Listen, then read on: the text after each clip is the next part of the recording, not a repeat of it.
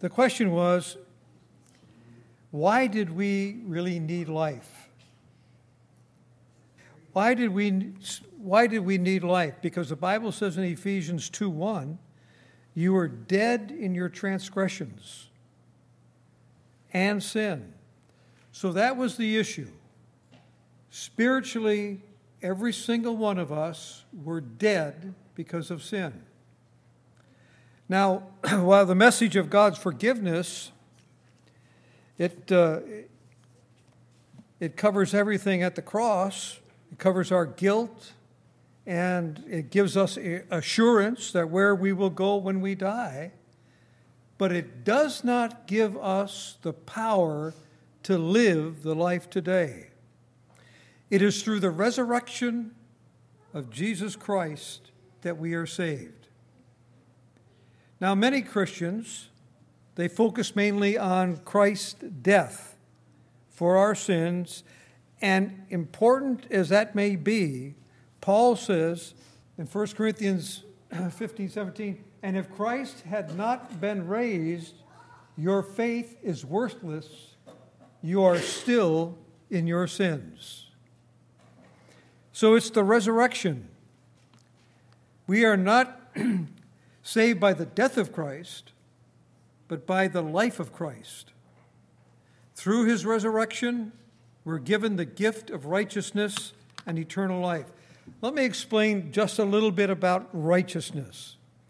Righteousness is a gift that is given to you when you are born again. It is not something that you become. It's not something that you practice. It's not something that you read the Bible, you pray about it, and then all of a sudden, eventually you become righteous. The Bible says that righteousness is a gift from God. It's exactly the same as eternal life. Eternal life is a gift. You can't earn it. You don't deserve it. It is a gift. Now, in 1 Corinthians 15:14, the Bible says, if Christ has not been raised, Paul says, our preaching is useless, and so is your faith. Everything depends on the resurrection of Christ. Now, most Christians would agree, I should say, that the Spirit of God now lives in the believer. They try to explain it in so many different ways, but you find millions of Christians that are looking for something to happen within them, that God would give them evidence that the Spirit of God is in them, and we spend a lifetime looking for it. But the Bible says here that God initiated a provision of redemption. Redemption, redeemed, we're saved, and God made a way for his life to be injected back into the human being. And that is called Christ living in you. I have been crucified with Christ, and it is no longer I who live, but Christ lives in me, and the life which I now live in the flesh, I live by faith in the Son of God, who loved me and gave himself up for me. So the Bible says that God's method was that when you accepted Jesus Christ as your personal Savior, that something would happen to you. Yes, you would be born again. Now you have Christ living in you. Now, because Christ is eternal, it is impossible to lose what is eternal. You cannot lose it. At the cross, Christ took away and forever that which causes spiritual death, and that is sin.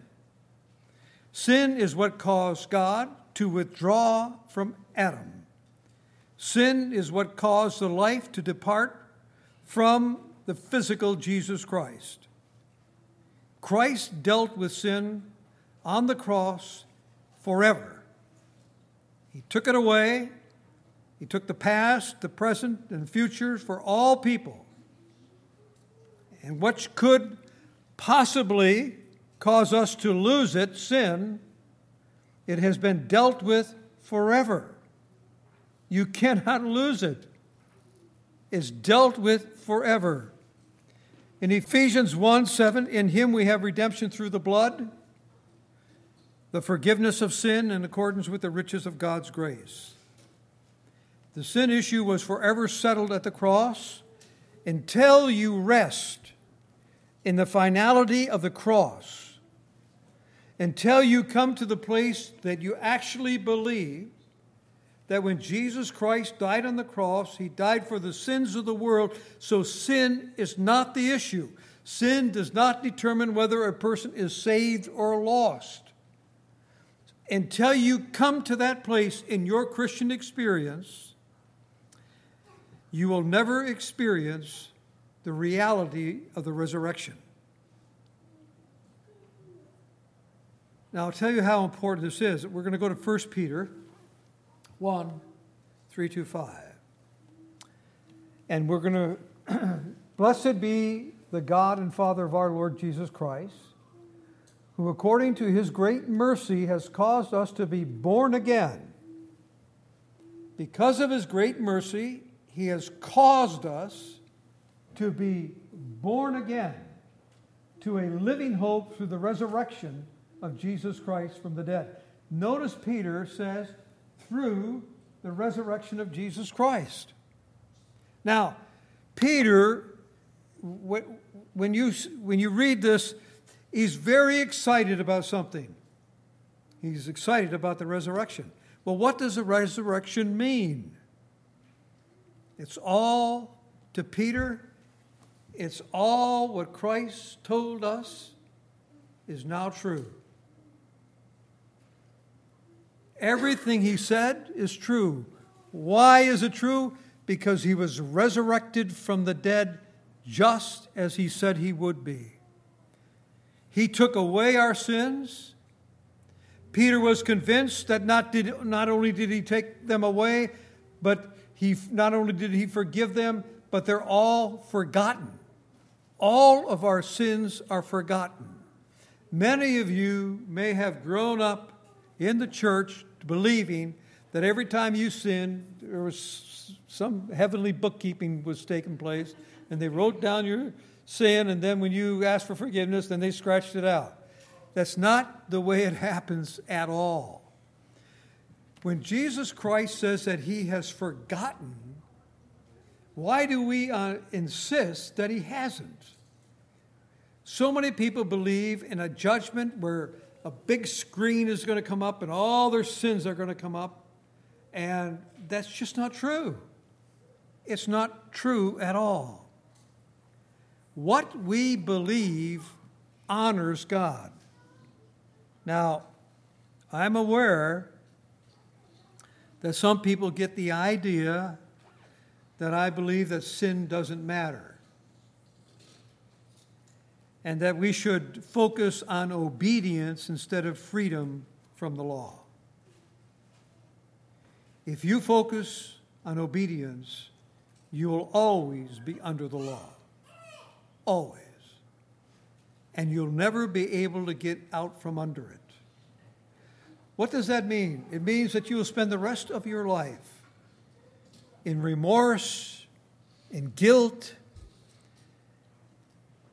and in sensing inside of you there's something wrong with you. And the gospel says there is nothing wrong with you.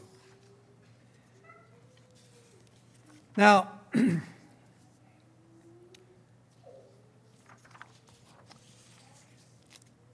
some of you know that the story of Nicodemus. When Nicodemus, who was a Pharisee, he came to Jesus that night, and he said to him, I know that you are a teacher. I know that you are sent from God. He says, but I don't understand it. How can a man be born again? And Jesus said that you must be born of the Spirit. Water and the Spirit. So there is a spiritual birth But before that spiritual birth, freedom has to come from understanding that your sins have been taken away, forgotten forever. That God loves you, whether you are active in church work or not, whether you give or not, whether you study the Bible or have quiet time, and all these things are good, don't misunderstand me. But none of these things have anything to do with how much God loves you. God loves you just the way you are. His love comes first. Now we start with how much God loves us, not what we can do to be pleasing to God. Once we experience that Christ is living in us, and once we believe it, and once we realize that God gave us a new heart, and He's given us new desires, then our life begins to change radically. Romans 6:18, it says, "And having been set free from sin, you become slaves to righteousness." Did you know that you are a slave to righteousness? Do you know that it is your nature to want to do right? I have never met a born-again Christian who didn't want to do what is right, because that is your nature. And you become a slave to what God wants. And the reason you become a slave to what God wants is because what has happened to you, that's what you want. It's not so much what God wants, it's now what you want. You become a slave to righteousness. And all of a sudden, we begin to change our attitude toward God. And we begin thinking, what an amazing God we have. And we find ourselves thanking God for everything. For everything. Just to think that God came looking for us. He wanted a relationship with us. You think of all people, why us? But He wanted to have a relationship with us. And we responded. And the Bible tells us that the moment that you responded, it doesn't make any difference what age you were, but the moment that you responded, God gave you and me as a gift to Jesus Christ. We are a gift to Jesus Christ. We became born again. Well, what does that really mean? Well, if you are a believer, you celebrate Christ's death. But there's another death you need to celebrate, and that's yours. When Jesus Christ went to the cross, you and I, we were crucified to the cross. When He was buried, we were buried with Him. When He was resurrected, we were resurrected into a new life, born again. And so when Nicodemus, he says, I don't understand it. How can a man be born again? Must he go back the second time into his mother's womb? And Jesus said this, you must be born of the water and the Spirit. Now, most of the time when we read the Bible, we kind of just read it, and sometimes we don't stop and think of, what does that really mean? Because there's a lot of Christians who believe that somehow John meant water baptism. That's not what he meant at all. But many Christians, they feel that that's what he meant. You must be born of the water. Listen, he meant the normal birth. When you're born, you spend 9 months in your mother's tummy in water. And when the water breaks, that's when the child is born. And the reason that we know that is the very next verse, in verse 6 of John. It says that it talks about born of the flesh. And so that we are born of the water, the normal birth, and then we're born of the Spirit. Then he said, you must be born of the Spirit. Here again, it's easy to not even think it through, just to go through it. But this is a spiritual birth that we're going through.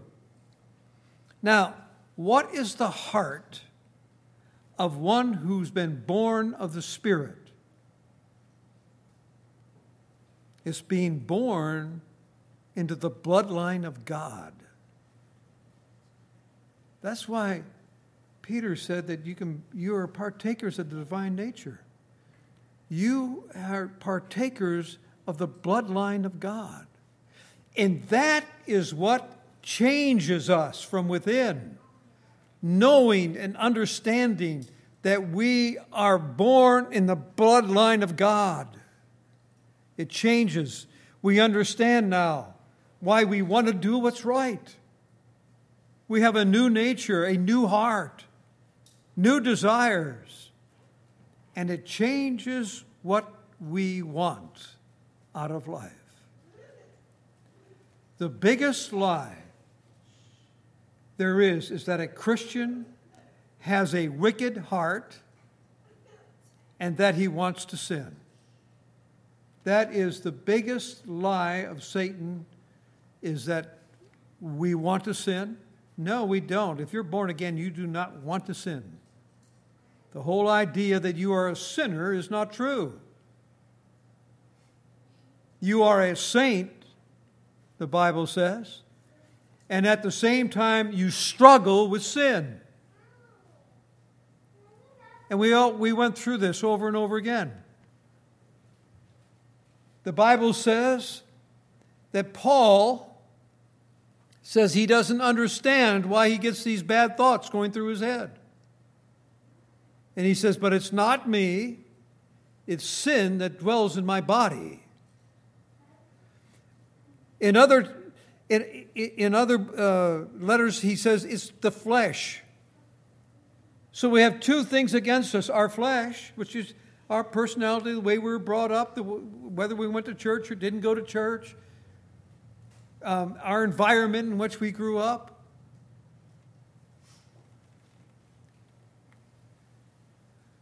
And that's our battle. The whole idea that you are a sinner is absolutely not true. Do you sin occasionally? Yes. I think nature can help us understand this incredible discrepancy between who we appear to be and who we really are. Take the caterpillar. If you brought a caterpillar to a biologist and asked him to analyze it and describe its DNA, he would tell us this: I know this looks like a caterpillar to you,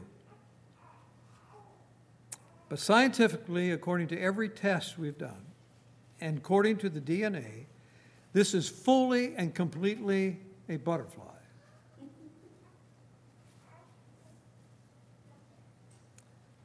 Now, because the caterpillar is a butterfly, it will one day display the behavior and the attributes of a butterfly.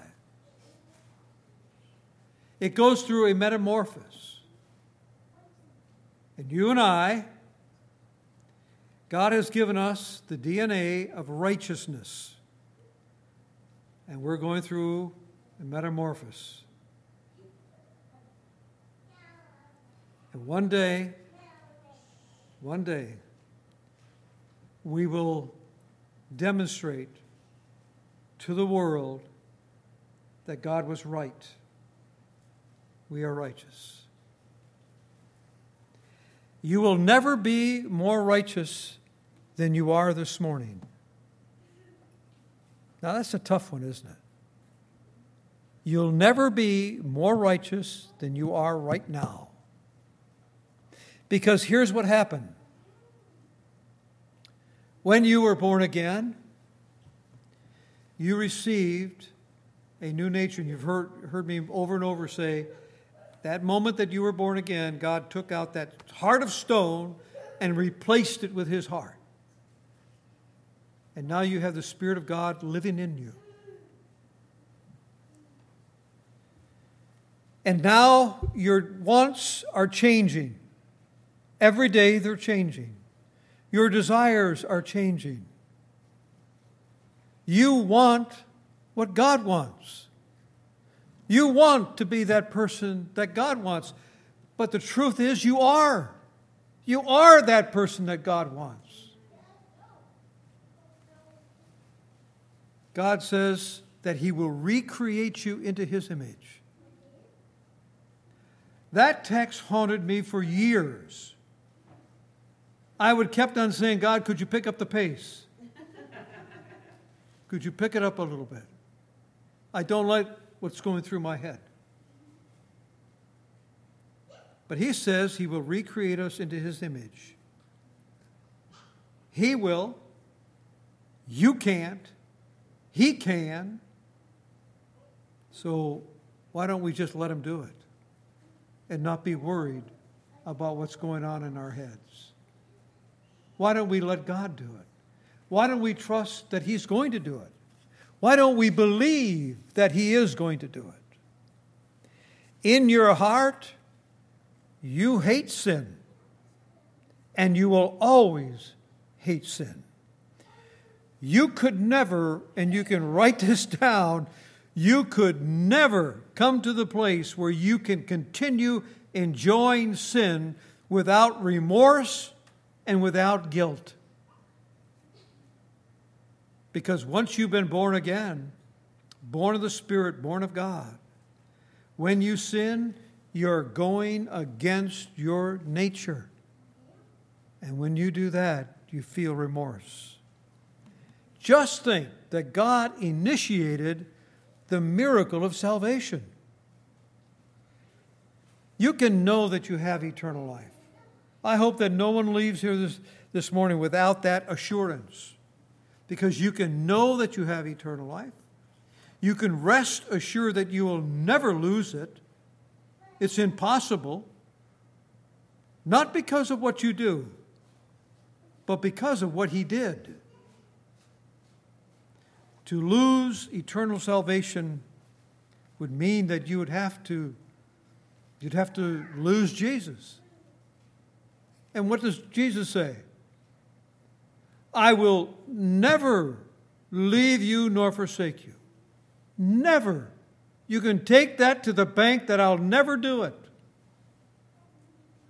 He says, I will be with you always, even to the very end. Now, most Christians have an understanding of the cross. Jesus died for our sins. In fact, many Christians, they have a chain, they have a cross, and they wear it around their neck. And they want to demonstrate that they know how important it is, that Christ died for our sins. But those same people know very little about the meaning of the resurrection. The Bible says the wages of sin is death. So from God's point of view, salvation involves the raising of a spiritual dead person to life. But before God could give life to the dead, spiritually dead, He had to totally eradicate the fatal disease that killed men, and that is sin. So the cross was God's method of dealing with the disease called sin. And the resurrection of Christ was and is God's method of giving life to the dead. And we were once dead, and now we have life. Listen, when the Lord Jesus Christ gives us his resurrection life, it can truly be eternal life, and only eternal life. Because the only thing that could ever cause you to die, spiritually die, would be sin. And that has already been completely dealt with at the cross. That is how you know that your salvation is secure forever. The cross dealt with the sin problem. The resurrection saves us. To obtain an inheritance which is imperishable and undefiled and will not fade away, reserved where? In heaven. It's reserved in heaven for you. So the Bible says that it is undefilable. You cannot mess it up. Nobody can mess it up. And it does not fade away. One sin leads to another sin, to another sin, to another sin, another sin, another sin, and finally you've out sinned grace. No, it can't do that. It doesn't work that way. It does not fade away. It does not fade away.